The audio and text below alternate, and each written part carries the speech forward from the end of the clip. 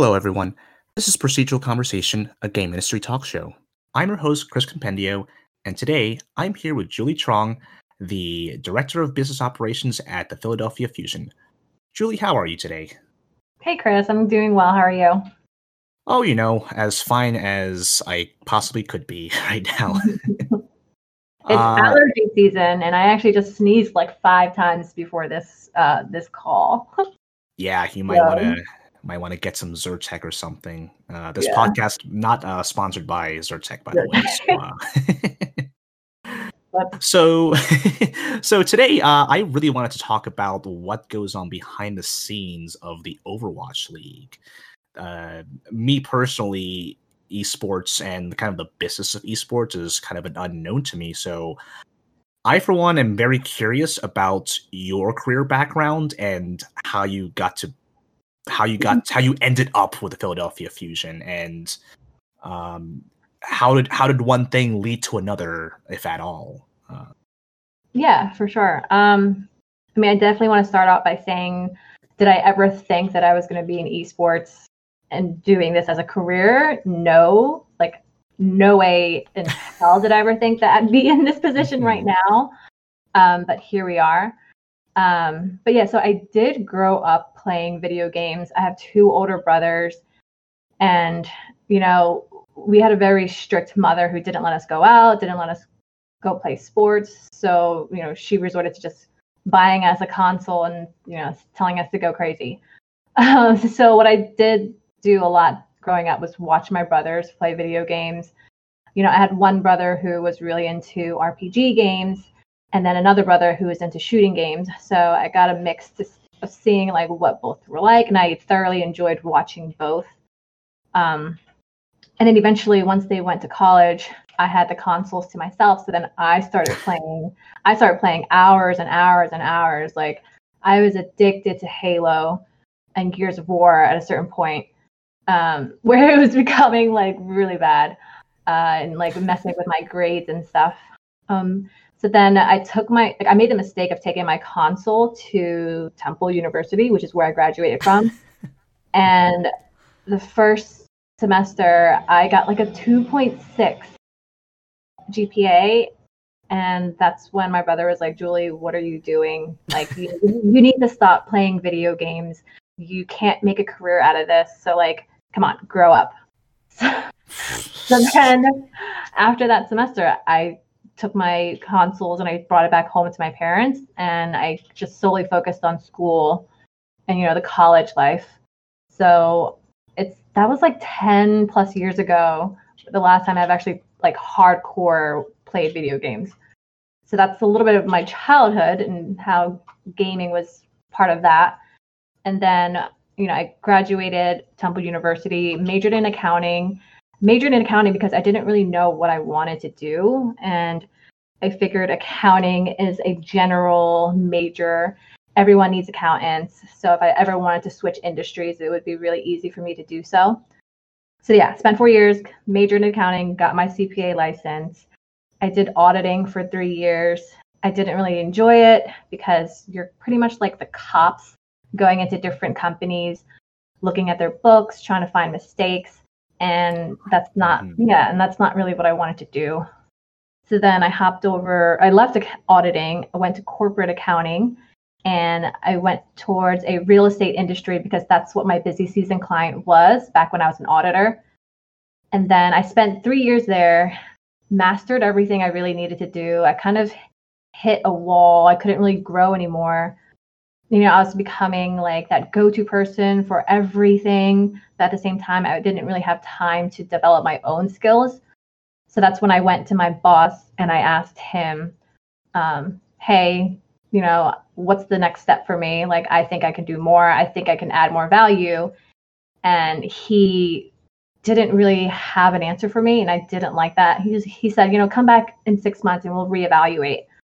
So I felt like he didn't appreciate me as an employee. So then it was at that point where I was like, you know what?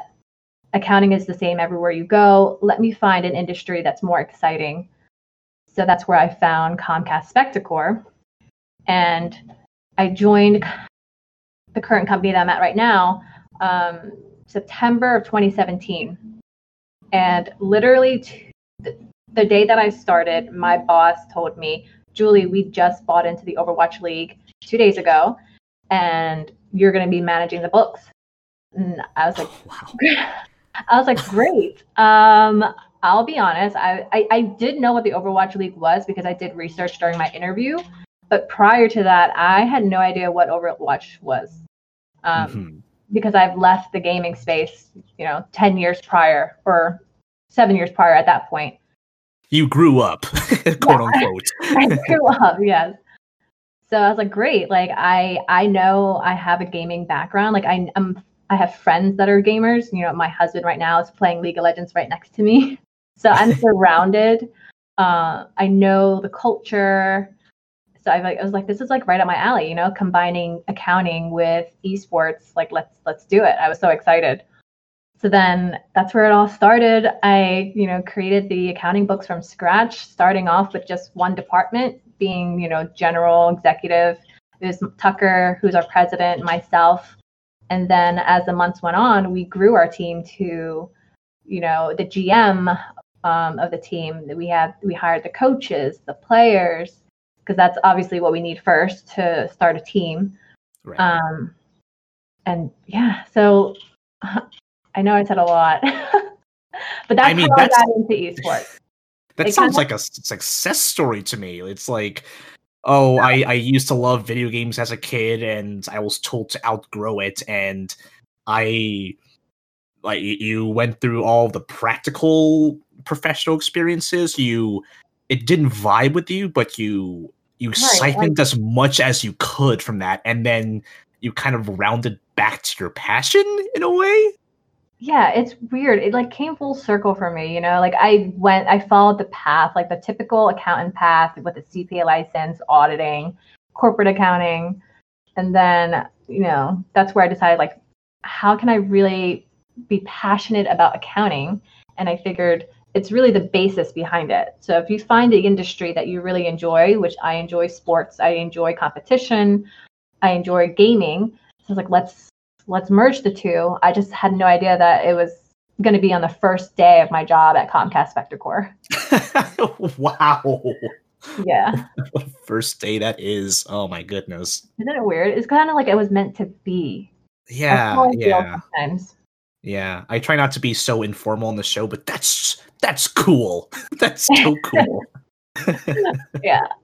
I have a pretty cool job. I'm not going to lie. But do you find yourself, have you been playing Overwatch since then, or have you been gaming in general since then? Have you gotten back to it?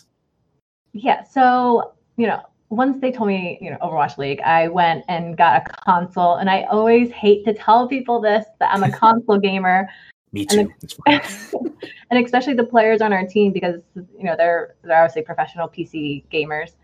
So when I tell them that I'm on PS4 or Xbox, they're just like, ugh, cringe. But yeah, I did pick up the game. I did play it for a few hours. I wanted to know what type of game it was, the characters, the style. And it's a lot. Overwatch is a lot. So I'm excited for Overwatch 2 because I feel like that's going to help grow the audience a little bit more.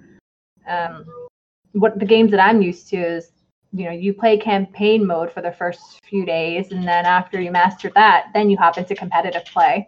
Yeah. But whereas Overwatch, there is no campaign mode. You kind of have to go straight into online multiplayer matches, which can be intimidating for a lot of people, which is why I'm really excited for Overwatch 2. Totally. And it's fitting because I hear sighing and keyboard smashing in the background, which I will not, which is fine. I think that adds ambiance, really. I gave you full disclosure that he is literally playing League of Legends right next to me, maybe 5 feet away. Sure. So, yeah, sorry. No, that's totally fine. I mean, this is a gaming show, so, if there's gaming in the background, who am I to complain about it? Hey, at least he's not being toxic. Exactly, yeah. Thank goodness for that. So, I kind of want to get into the nitty gritty of your job at the. Mhm. Do you have to call it the Overwatch League? Do you just say OWL at any time? That's a silly question, I know, but No, so we call it Philadelphia Fusion because I'm a director of business ops for Philadelphia Fusion, which is part of the Overwatch League. But yeah, we do call it OWL all the time, especially in my emails and my spreadsheets. It's OWL is just much easier. Yeah, it's just always that W, just too many syllables for me. But anywho, I am so curious. This is kind of a broad question, but I want to know what it's like for you day to day. For those who are kind of outside of the know of how individual teams work, I just kind of want to know the day-to-day operations. What is the hierarchy like? What are the players' lives like? And let's pretend this is like in a time that is not affected by a pandemic. Yeah, so I joined this company about 3 years ago, and the first 2 years, as I mentioned, I was doing like the accounting and finances for the team as part of like maybe a third of my job, because again, Fusion was just a brand new team. There wasn't that many staff members yet. I didn't really need to dedicate my whole time to esports.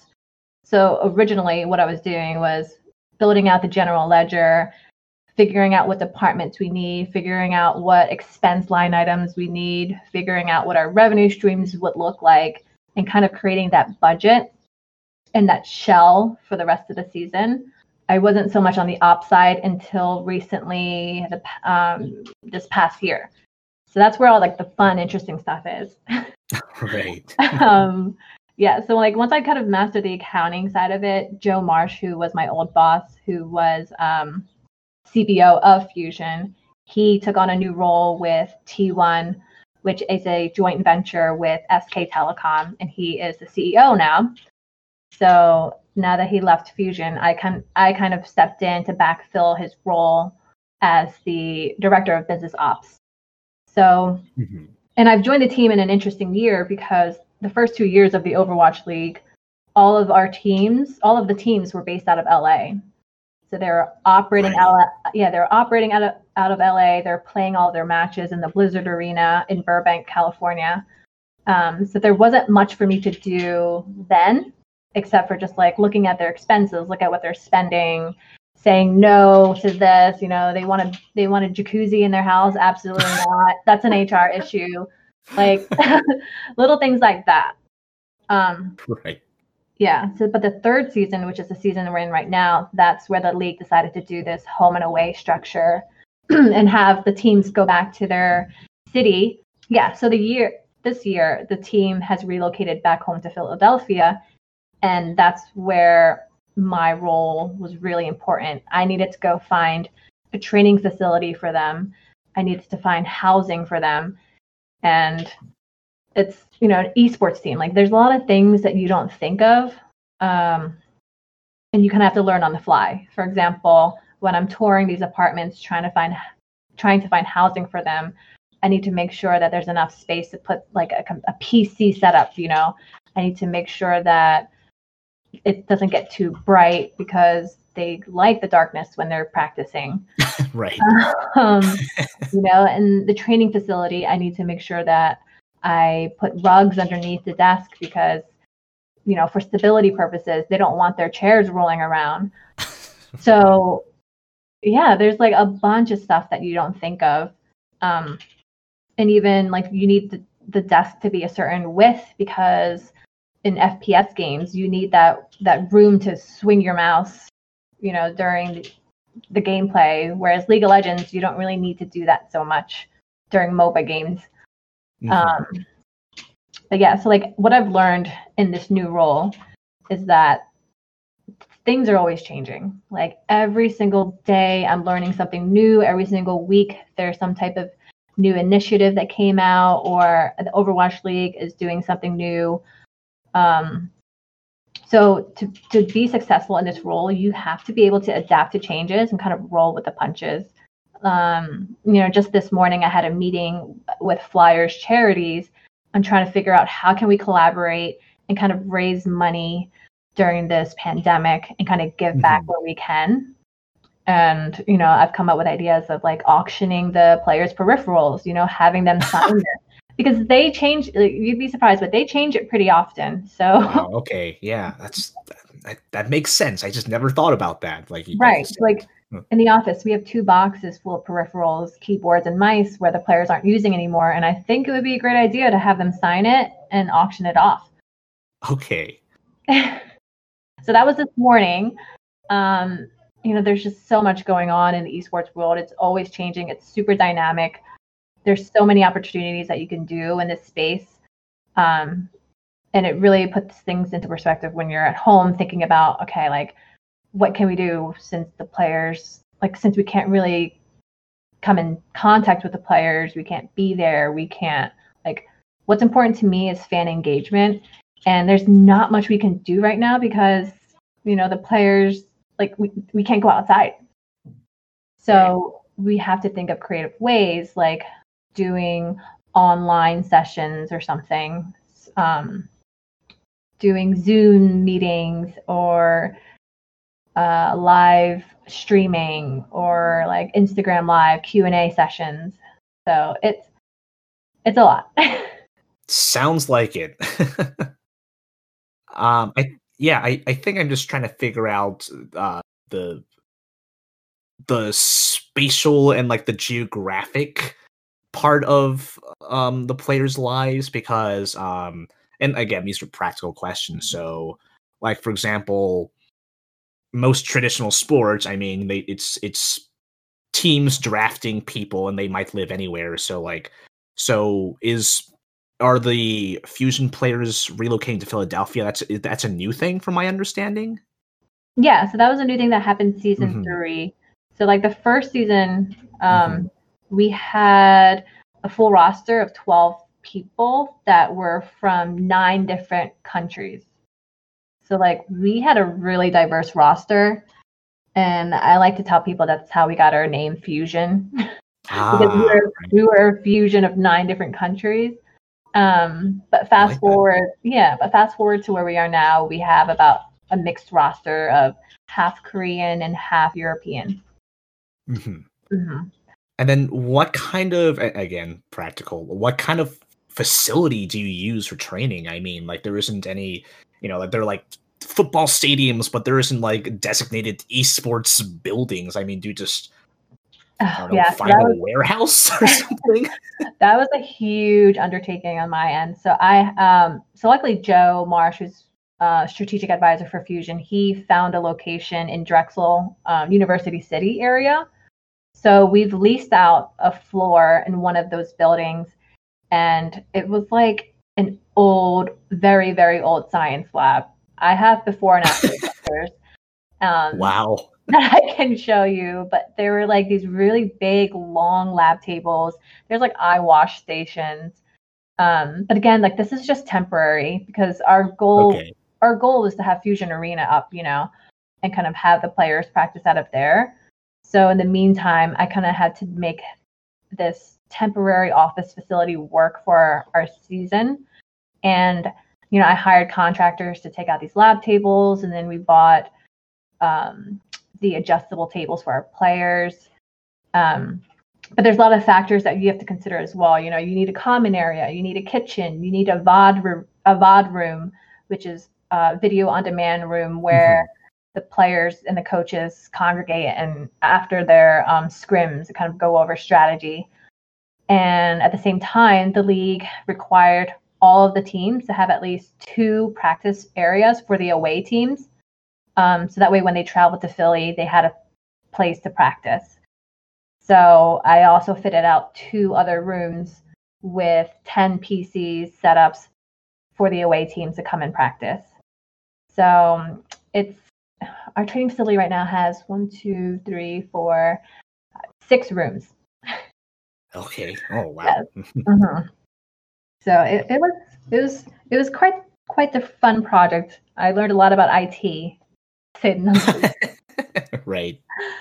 Yeah. So you're doing all these things for these players, but how do you actually interact them like in in a professional and social capacity? I mean, would you often go to that facility or any of those places? And yeah, so like my setup is actually like right on the other side of the wall of their practice area. We call it the Xfinity training facility.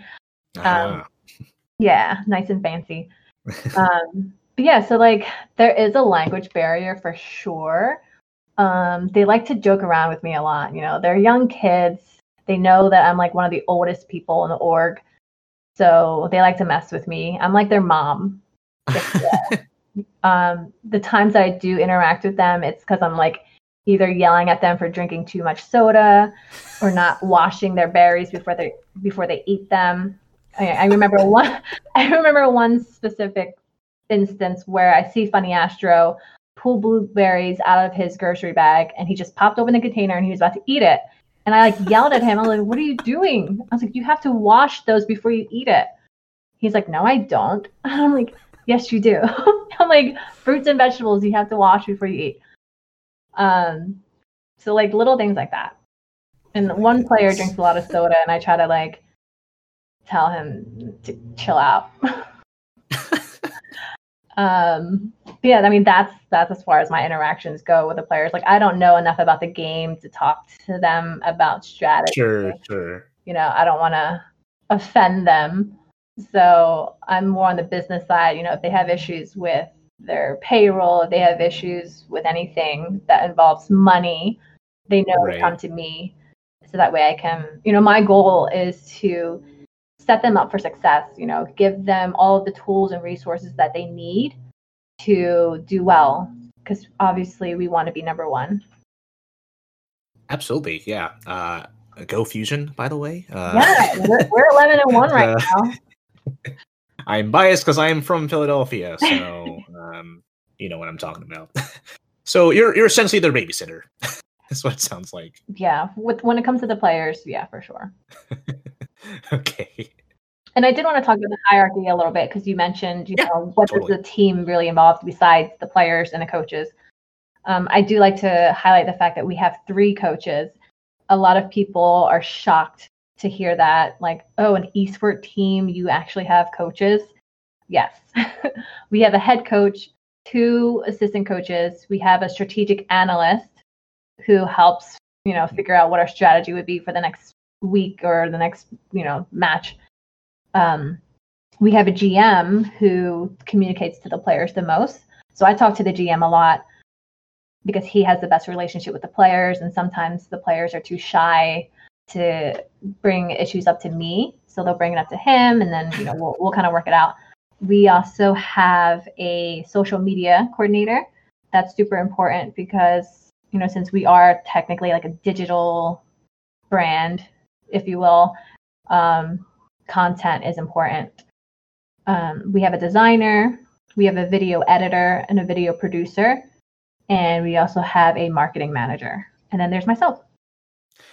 That transitions really well to my next question, because all of these figures, all these people, like, yeah, I was one of those people. I didn't really realize that there were, again, it makes sense, but I didn't realize that there were coaches for esports. Mm-hmm. So would you say that actually participating in esports as a player is like helps to get a foot in the door to be in that type of position? Like I'm not really sure, because like Overwatch is what, a couple years old, I guess, a few years old. Overwatch, the game itself, yes, came out in 2016. Yeah. Right. So the concept of like an Overwatch coach still seems like it's still kind of a new-ish world. Mm-hmm. So I'm curious, like, who are those people? Is it someone who played the game at an expert level from an early, like at upon the time of release? Is it someone who's just really good at video games in general? Yeah, I think, you know, our coaches are a little bit on, not the older side, but they I think they're 25 to 30. And I feel like the prime age to be a professional esports player is like 21, just because you need fast reaction time. It comes down to the millisecond. But no, I don't talk to the coaches that often, but when I do know that they are avid gamers. You know, they enjoy Overwatch. They just love the strategy side of things. And they probably just weren't good enough to be a pro, or maybe they're past their prime. Sure. Oh wow, yeah. I know it's weird to think that, right? Like 25, you're past your prime in esports world. So yeah, I think that's kind of how they got into coaching. Mm-hmm. I can't believe it's already too late for me. Oh, yeah. So, and people in you know your position or any sort of managerial or logistical position, is it from any peers that you know or like things that you've heard? And it's okay if you don't exactly know anyone firsthand, but would you say it's more of a case like you where you came from an accounting background and you kind of fell into that industry? Or is it more so like I'm all about games for like my entire life? Like this is I was built for this.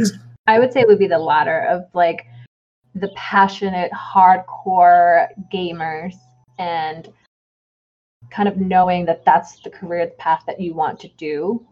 Like for me, I think I got very lucky. It was kind of like the right time, right place for myself, and it just happened to kind of fall in with my skill sets. But for other people on the team, I know that they've entered the space because they were very passionate about esports. They believed in the industry. They want to work hard to see it grow. So just kind of raising your hand, being assertive, going for what you want, networking, reaching out to people, and getting yourself out there. I think that is the best way to get your foot in the door. But you have to be well versed in esports. You know, like for me, I downloaded Twitter because of my job.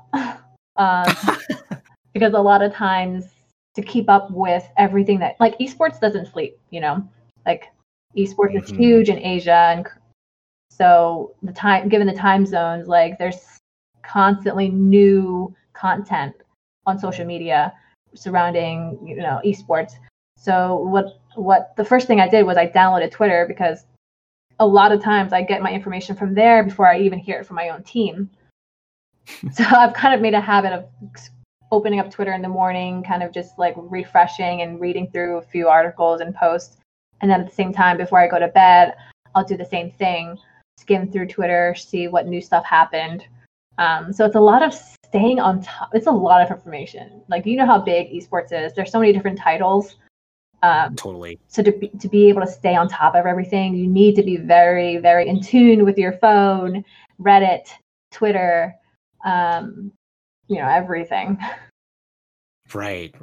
And it's arguably too large because there are always new games coming out and therefore new scenes, and it just kind of becomes kind of a web. And traditional sports are kind of the same way. Well, they're the same way in that there are a multitude of different sports and different leagues, but not so much like there aren't regularly new sports that are coming in. Right. So I'm kind of curious, comparing esports with quote unquote traditional sports. Specifically in terms of business and logistics. So, you know, I Comcast obviously has its hands on a lot of different things, which I mean I'm pretty sure that includes traditional sports. So, and I'm not sure how much you're able to, how much you're able to kind of learn about those. Yeah, sure. Yeah. Comcast owns Philadelphia Flyers as well, which is the hockey team here. And, you know, the Philadelphia Fusion, which is my department or my business unit, if you will. And I can talk about the differences between the two and the similarities. I mean, the biggest difference is like the obvious, you know, like hockey is a very physical sport. and their players get paid millions of dollars. I think the minimum salary was like 500,000 compared to Overwatch League, where the minimum salary requirement is 50,000. So it's a huge gap there. Mm-hmm. And I'm sure as the industry grows, we'll see that figure grow for the esports side to be more in line with traditional sports. But I think what's interesting is that there are a lot more similarities than there are differences between traditional sports and esports. A lot of people don't know that we have a free agency period. We have salary caps. We have all-star weekends. We have MVP awards. We have Rookie of the Year awards. Our revenue streams are very similar, like with event ticket sales, merchandise, media deals, sponsorships. We also have development leagues. So Fusion has Fusion University, which is a contenders team that competes in Overwatch, and the age range. I can't even say it. You know what I'm trying to say. It's tricky. Yeah. Age range is from 13 to 18. Oh, wow. Yeah, and these kids actually get paid as well. Wow. Are you mind blown? I am being mind blown like every 5 minutes of this conversation. This is fascinating to me. So, there's development leagues that a lot of people don't know exist. And, these players also get fined. If they do something inappropriate in match or say something wrong, they'll get fined, just like traditional sports. And then there's practices. Our team has a very, stringent practice schedule. They practice like 8-9 hours a day, 6 days a week. There's VOD reviews. There's a lot of similarities between the two. That's just a few. Mm-hmm. Wow. I'm like leaving speechless. A little bit, yeah. No, I mean, it's just kind of new to me, just the whole scope of all of this, and a lot of it shouldn't be surprising to me, but I think just kind of hearing it for the first time, and just kind of realizing how large, even because esports is already large because there's so many goddamn games out there, but even just honing in on just one scene, and then even from there honing in on just one team, which is like, it's like unlocking my mind to like, there are so many other Overwatch League teams, and I assume they're all doing something similar too. And it's just a lot of gears. Yeah. All of which, and as we are recording this, like there's obviously a pandemic going on, and it's so strange just having all of that just kind of stop all at the same time. Yeah. I mean, luckily, since we are a digital industry, we were able to take our matches online. So like prior to COVID, all the teams in the league had to host these homestands, and we all had to host a minimum of 2.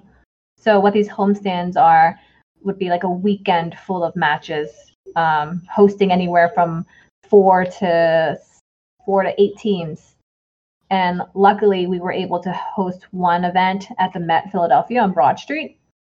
And that was held back in February of this year. And it was a huge success. It was our first ever home game. So it was great to see all of our fans out there supporting us. The environment was electric. Like, I always enjoy going to these esports events because like it just blows your mind every time. But then when COVID-19 hit, the league decided to cancel the remaining homestands. And it's unfortunate because like our team was looking forward to traveling to all these different countries and competing. Like they were supposed to go to Paris, Toronto, Vancouver, and unfortunately they didn't get to go anymore. So that sucks. But on the business side, we were able to save a decent amount of money because hosting these homestands was extremely expensive. Like I've never put one together before in my life, and having to be involved in the day-to-day of planning for this, I realized it costs a shit ton of money. So like if you're not at a venue that's already fit out for an esports event, like it's a lot of work. So, Right, I don't know if you've right. been to the Met in Philadelphia, but it's really just a stage. So we had to figure out how to build the player desk and build in the really big screen that you've seen online. And the labor behind that, like it was a lot of work, and it was a huge undertaking. I mean, it was well worth it. But like, that's where I am looking forward to Fusion Arena. Like, I need that to start and finish soon. Right. Are you at a liberty? I mean, are you at a liberty to? I mean, you're speaking on behalf of the Fusion, so I'm not sure if you can say what the plans are, or if that was your public at all. With Fusion Arena? Yeah. I mean, the plans to build that have been put on pause because of the pandemic. We had to really, just for capital reasons as well, and just like the event and entertainment, the live entertainment industry has really taken a huge hit from this. And it's really been an unknown of when things would get back to normal. And even when they do get back to normal, will people feel comfortable and safe enough to go out to these events? Exactly. Right. So it's a huge question mark. So I'm pretty sure it will get delayed, unfortunately. But like I said, well, gotta roll with a bunch of. Yeah, I mean, I cannot wait to see that come to life at some unknown point in time. But that sounds really exciting. Yeah. So let's talk about some practical considerations. Barring a pandemic, so going back to normal times. So it's really cool hearing how similar esports can be to traditional sports. So I'm wondering what's unique to the Overwatch League, and I suppose video games in general. You mentioned your excitement for Overwatch 2 at some point, and that's something that's football, basketball doesn't have to. There is no football 2 that comes out. There is no graphics and aesthetic and mechanical changes that comes with football, really. So, and this you see this in like fighting games all the time. Like when you look at an Evo like tournament and the rotating roster of games every year. Yeah, I would say that is by far like the biggest difference between traditional sports and esports is esports can change like every week. Like the gameplay can change. Like even just going from year 1 to year 2, we had Overwatch League started with 12 teams, and then the second year they added 8 more teams. So now we're at 20 teams. But yeah, so like the way the leagues can not the league, the developer can change the meta of the game is just something that traditional sports doesn't have to struggle with. Right. Especially this season with the Overwatch League introducing hero pools. I don't know if you're familiar with that, but this is where the league will take out certain characters every single week from the gameplay, so you can't play them at all. Oh wow! Yeah. Oh, I didn't know that. Right. So this changes week to week, and they actually introduced this like March of this year. So it didn't really give our team and our coaches time to plan for that. This was like a new change that we didn't see coming. So now that they implemented it and it rotates every single week, it's definitely posed some challenges for our team. For example, if we had a player that was a one trick and was only good at that one character, and the league decided to ban that character for that week, then you're kind of like irrelevant unless you go and master another character. So it changes the complexity of the game. It changes the composition. It adds stress, but it also, from a viewership perspective, it makes things very interesting. That's right. Yeah. Because you'll see new characters that you usually don't see in the game getting played, and it's always fun to watch new things. Yeah, I suppose so. I mean, to me it sounds like what if football? What if they every week they got rid of a few positions? I know it's the quarterback is the kicker now. Let's say. And the game developers can just nerf and buff certain characters anytime they want. And like, you can't do that in traditional sports. You know, that's right. In basketball, that's equivalent to like if you were to nerf a 3-point shooter, that means you would get rid of the 3-point line, and like all points are worth 2. Like the fact that esports can implement that pretty quickly versus traditional sports, if they wanted to do that, it would take like a whole season and a bunch of approval flows to actually get that going. Right. Yeah. Weekly patch notes for basketball. That would be insane. No backboard for 1 week. No backboard for a week. Wow. So is there a commissioner of the Overwatch League? There is for traditional sports. Okay, I'm just wondering because like it's not Blizzard who makes these decisions for the league, is it? Is it more of an independent organization? Is it a tangent to Blizzard? I'm not actually sure. I mean, I feel like it has to be Activision that makes these decisions on making changes to the game itself. That makes sense. Yeah. Right. Yeah, it's not even just like Overwatch 2. It's even within Overwatch 1, there are still changes that are being made regularly, and there are new heroes being added. Yeah. That just changes everything, even just one new character. Right. I mean, they seem to add one like every quarter, it seems like. So right now there's 32 heroes. But like I just learned in League of Legends, there's like over 140, which is insane to me. Right. Yeah. If you want to be a professional gamer, then you really have to understand every single one of those champions to really be good at this game. And that's a lot of dedication and time. Couldn't even imagine. That's me neither. But I mean, look at Faker. He's like the Michael Jordan of League of Legends. So he did it somehow. So it's not impossible. Right. And I think a problem with the ever-evolving landscape of video games is there's that problem, and a lot of games have gone through this, where there's a new iteration or a new edition or a new patch or whatever, and what if people just don't like it as much as the previous one? And that kind of, you would see this in fighting games like with Street Fighter or Smash Bros, where it kind of splits the community. Yeah. Whereas like I feel that Overwatch, Activision Blizzard making Overwatch 2 compatible with Overwatch 1, that to me feels like future proofing, so that the show must go on and like there was no chance of that split. Do you feel like that was made in mind? Do you feel like that decision was made in mind of the competitive scene?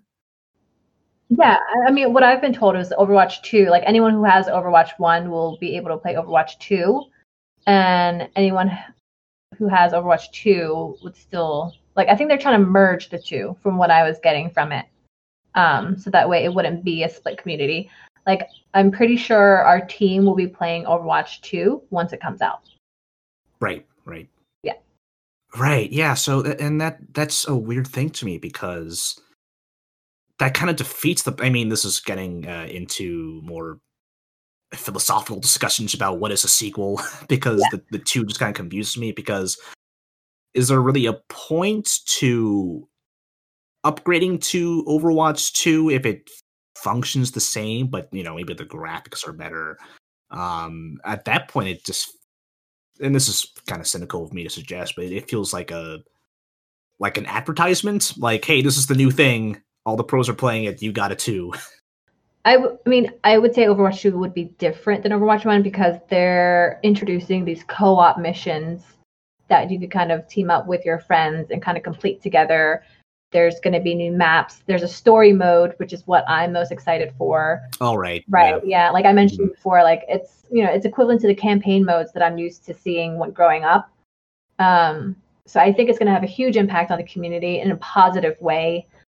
For example, I have little cousins that come over every day to play Overwatch, but they never want to jump into like a competitive match. They're too scared to do it because they haven't played enough. So like they're playing against the AIs, but like that can only go so far. Like, I think if there was a campaign mode that I had them play, they would feel much more comfortable jumping into a multiplayer battle online and feel confident. Whereas right now there isn't the option to do that. Yeah, that's true. Totally. I guess we'll see whenever Overwatch 2 comes out. I know. I have no idea. I mean, and it's even more unknown now. So this is more so your personal opinion that I'm kind of asking for. Mm-hmm. Do you feel that it's important for the Overwatch League and by extension esports in general to gain some sort of mainstream recognition? I always mention the story of like I was at a bar and I looked up the TV and they were playing Overwatch on ESPN. And there's always talks about, what if esports were in the Olympics? And on the other side of that, there's the whole idea that video games are maybe at best just not athletic enough, and maybe at worst they are like child's play, let's say. So the relationship between esports and the rest of the world, and I guess the rest of the sports world, do you feel it's important to kind of get the approval of all of those other parties, or do you think it's more important to, just have fun with it? We have our own little thing here with Overwatch League. Yeah. Screw everyone else. Let's just do our own thing. No, I 100% think that it's always worth debating. And I actually love going into debates with people about whether or not esports is a sport.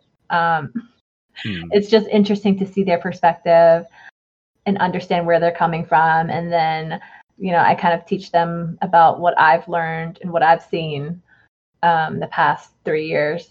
And they just have to accept it. I always tell them, I'm like, look, esports is the future. Get with it. Like, just be supportive. Like technology is only going to get better, and more people are not going to want to get injured. Like football is very physical. These traditional sports, you're very prone to injuries that can last, that can affect the rest of your life. Not to say that there's no injuries in esports. There's wrist injuries, there's back injuries too, which is also why I stress fitness with my team. They kind of ignore me. Right. They do. I'm like, come on, did you guys work out today? Did you guys work out? They're like, yeah, I did in the morning. I'm like, you're lying. They get up at like 11:30. But no, when you say like mainstream recognition, like I honestly wouldn't be surprised if I see like an Olympics in the future. Not Olympics, we'll have an Olympics just for esports. Yeah, I definitely see that happening. And Overwatch League is already being broadcast on like ESPN. I went bowling once and I saw it. Like I saw highlights from the Overwatch League on the TV, like right above me, and I was like, "Whoa!" I was like, "That's cool." It's already on YouTube. It's Disney was broadcasting it, so it's definitely getting that recognition. Yeah, like esports is just like the next big thing for us, and I'm honestly like happy to be a part of it and watch it grow. That's cool. And Disney, I guess that makes sense, because if you have kids who are into Overwatch and other video games, that is a good audience to take advantage of. So Julie, you and I first met in the city of Philadelphia during the For the Women Summit. Yeah. That was hosted by Nerd Street Gamers and Comcast, I presume, had a huge hand in organizing that. Yep, T1 as well as Philadelphia Fusion. Totally. So I kind of want to briefly revisit the topics. You're on a panel. You were wonderful on it. Thanks. And my first yeah. I had my first panel a couple months ago. It was nerve-wracking. I was sweating the whole time. And this is my first podcast. Like, this is my first podcast, too. So, like, you should feel special. You broke my podcast virginity. You're making this is your debut. It's exciting. So you and the other panelists, and the whole theme of that summit was basically inclusivity in esports spaces. Right.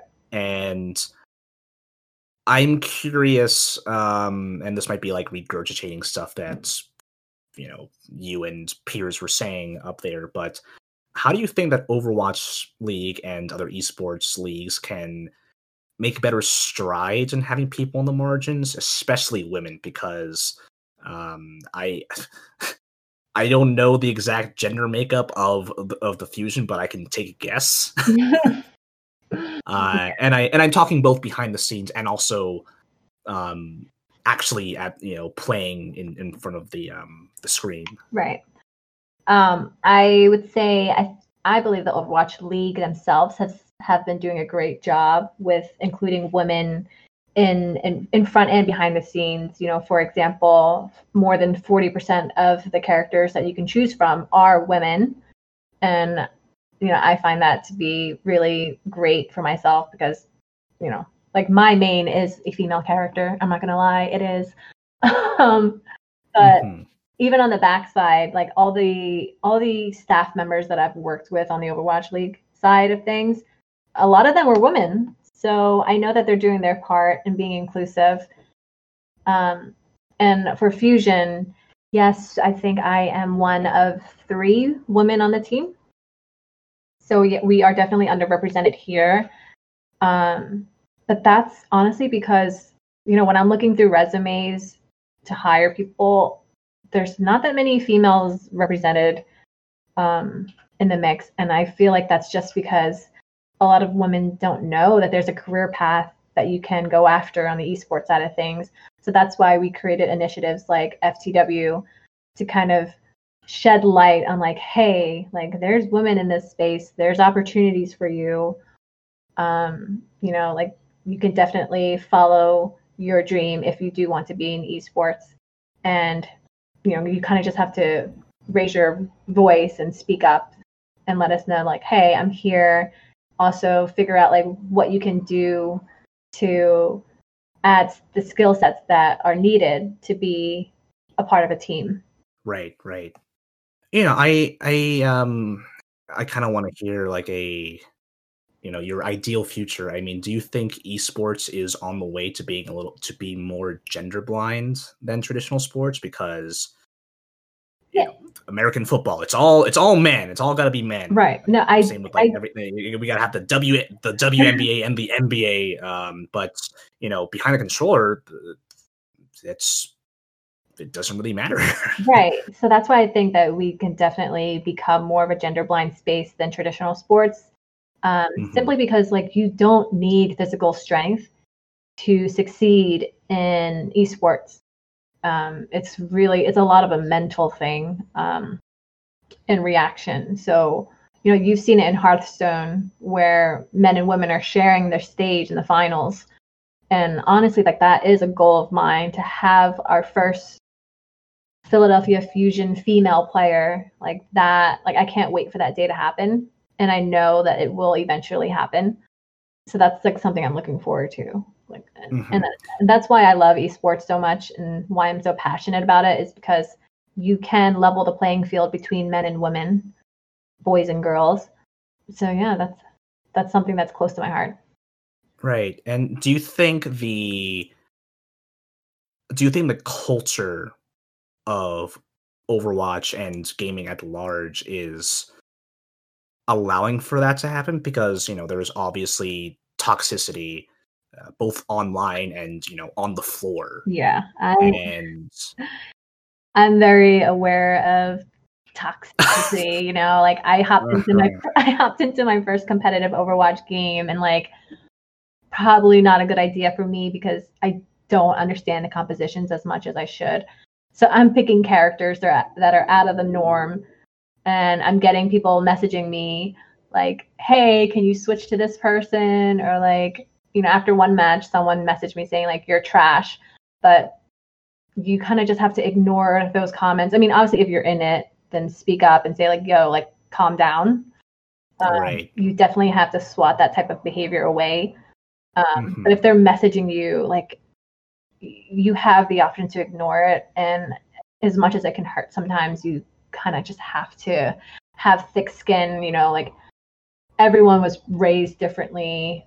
So that's my biggest thing when I try to tell people, if someone's being nasty to you, you don't know where they're coming from. You don't know how they were raised. You kind of just have to be the bigger person and speak up for yourself, and then kind of just ignore it. It's going to be really hard to combat toxicity in game, because like communication is so important to like a lot of esports, and it needs to be like live communication. You can't, some people tell me like, oh, why don't you just filter out the bad words or filter out, that type of behavior? But it's really hard to do that because, it's esports, it's a competitive game, like people are going to get upset when you're competing. You see people fighting in hockey, you see people fighting in football, like it happens, your emotions are involved. So I really think, if you do want to succeed as a female gamer specifically, you really, really have to have thick skin. Right. And with that, I'm curious, do you feel that, because, this is still, there's the gaming aspect of it, there's the competitive side of it, but this is a workplace. Mm-hmm. So and this is again personal opinion, but I'm wondering if you feel that Overwatch League in particular, or if you just want to talk about the Fusion in particular, do you feel that workplace is safe and inclusive? Because I think ideally, like, everyone kind of needs thick skin, like regardless for those competitive scenarios. But I think ideally, everyone should be obviously treated the same. And do you feel that the Fusion has that healthy of a workspace? For sure. Like, I mean, I'm technically like the boss of our office. So I have zero tolerance for that stuff. When I see people being rude or even being slightly mean, I'm always in there like, yo, chill out. Like I'm the adult of the room. But no, I try to make sure that everyone has a fair and equal opportunity to succeed. For example, I mentioned earlier, half our team is Korean and half our team is European. So like we used to provide meals for our players, and it's really hard to find a meal that will satisfy everyone on the team. So, right. Some days we would order Korean food, some days we would order American food. And some people wouldn't like it. Some of the Korean players would throw it out and go head for the ramen, the instant ramen. And to me, I was just like, guys, that has so much MSG. Like, please, like, don't eat that every day. So then, I talked to the GM of the team, and then we came up with the idea of just giving them per diems. We'll give you lunch per diem, so that way you guys can go get what you want. So that way it makes everyone happy. It's fair. I feel like that's my number one goal, which is to make sure everyone on our team, players, coaches, and staff members, are happy and comfortable going to work every day. Mm-hmm. Yeah. And it certainly helps to have a woman in an authoritative position. Oh, yes. Right. And I'm wondering if that, if having women and, other maybe, non-binary people, having them in positions of authority, if that kind of helps to facilitate potential non-male Overwatch players in the teams. Yeah, I really hope so. It's all about like showing your face. Like that's why I've mentioned to you before, I'm not a fan of public speaking, and I tend to be a very shy person when it comes to like public spaces. But I do this because I want to let women know that, hey, like we are here and we're doing our job successfully, and there is room to grow for sure in esports. So I just want to welcome women who wish and desire to work in esports to really pursue their passion. Mm-hmm. Julie, you are fighting the good fight out there. And I really admire that. We're hitting over an hour, so I think we can wrap it up. That was a really fascinating and educational conversation, I think. Yeah, it went by really fast too. So yeah, totally. I am gonna give you the space to plug any social media and plug whatever the heck you want while you have this platform. So have at it. Sure. Follow us, Philadelphia Fusion. We are active on Twitter, Discord, Instagram, Facebook. I've been trying to get on TikTok, but it's hard to do that when the players can't come out. And they're also very shy. So, like, could you imagine asking them to do a TikTok video? Not at all. But yeah, so we are currently 11-1 right now, number 1 in the Overwatch League. Our season is still going on until the end of September. So please follow us, watch us on YouTube Gaming, and cheer us on. Heck yeah. Awesome. I can't wait until I can finally go to one of these matches. Me too. I really we were supposed to have one Memorial Day weekend, which is next weekend, but we had so many fun things too. Like I was going to do a block party. I wanted to make the Met Philadelphia like the destination to be during Memorial Day weekend, but then of course, it got canceled. So but there'll be more. As of now, this episode is probably going up July or August, so hopefully the world will be different by then. But we'll see. Hope for the best. Scary stuff. Anyway, you can follow me at Compenderizer on Twitter. And that's going to do it for today. Julie, thank you once again. Thank you, Chris, and thanks for having me. It was really fun. Absolutely. Yeah, this was awesome. And hit us up on Discord, and we'll keep the conversation going. Goodbye. Bye.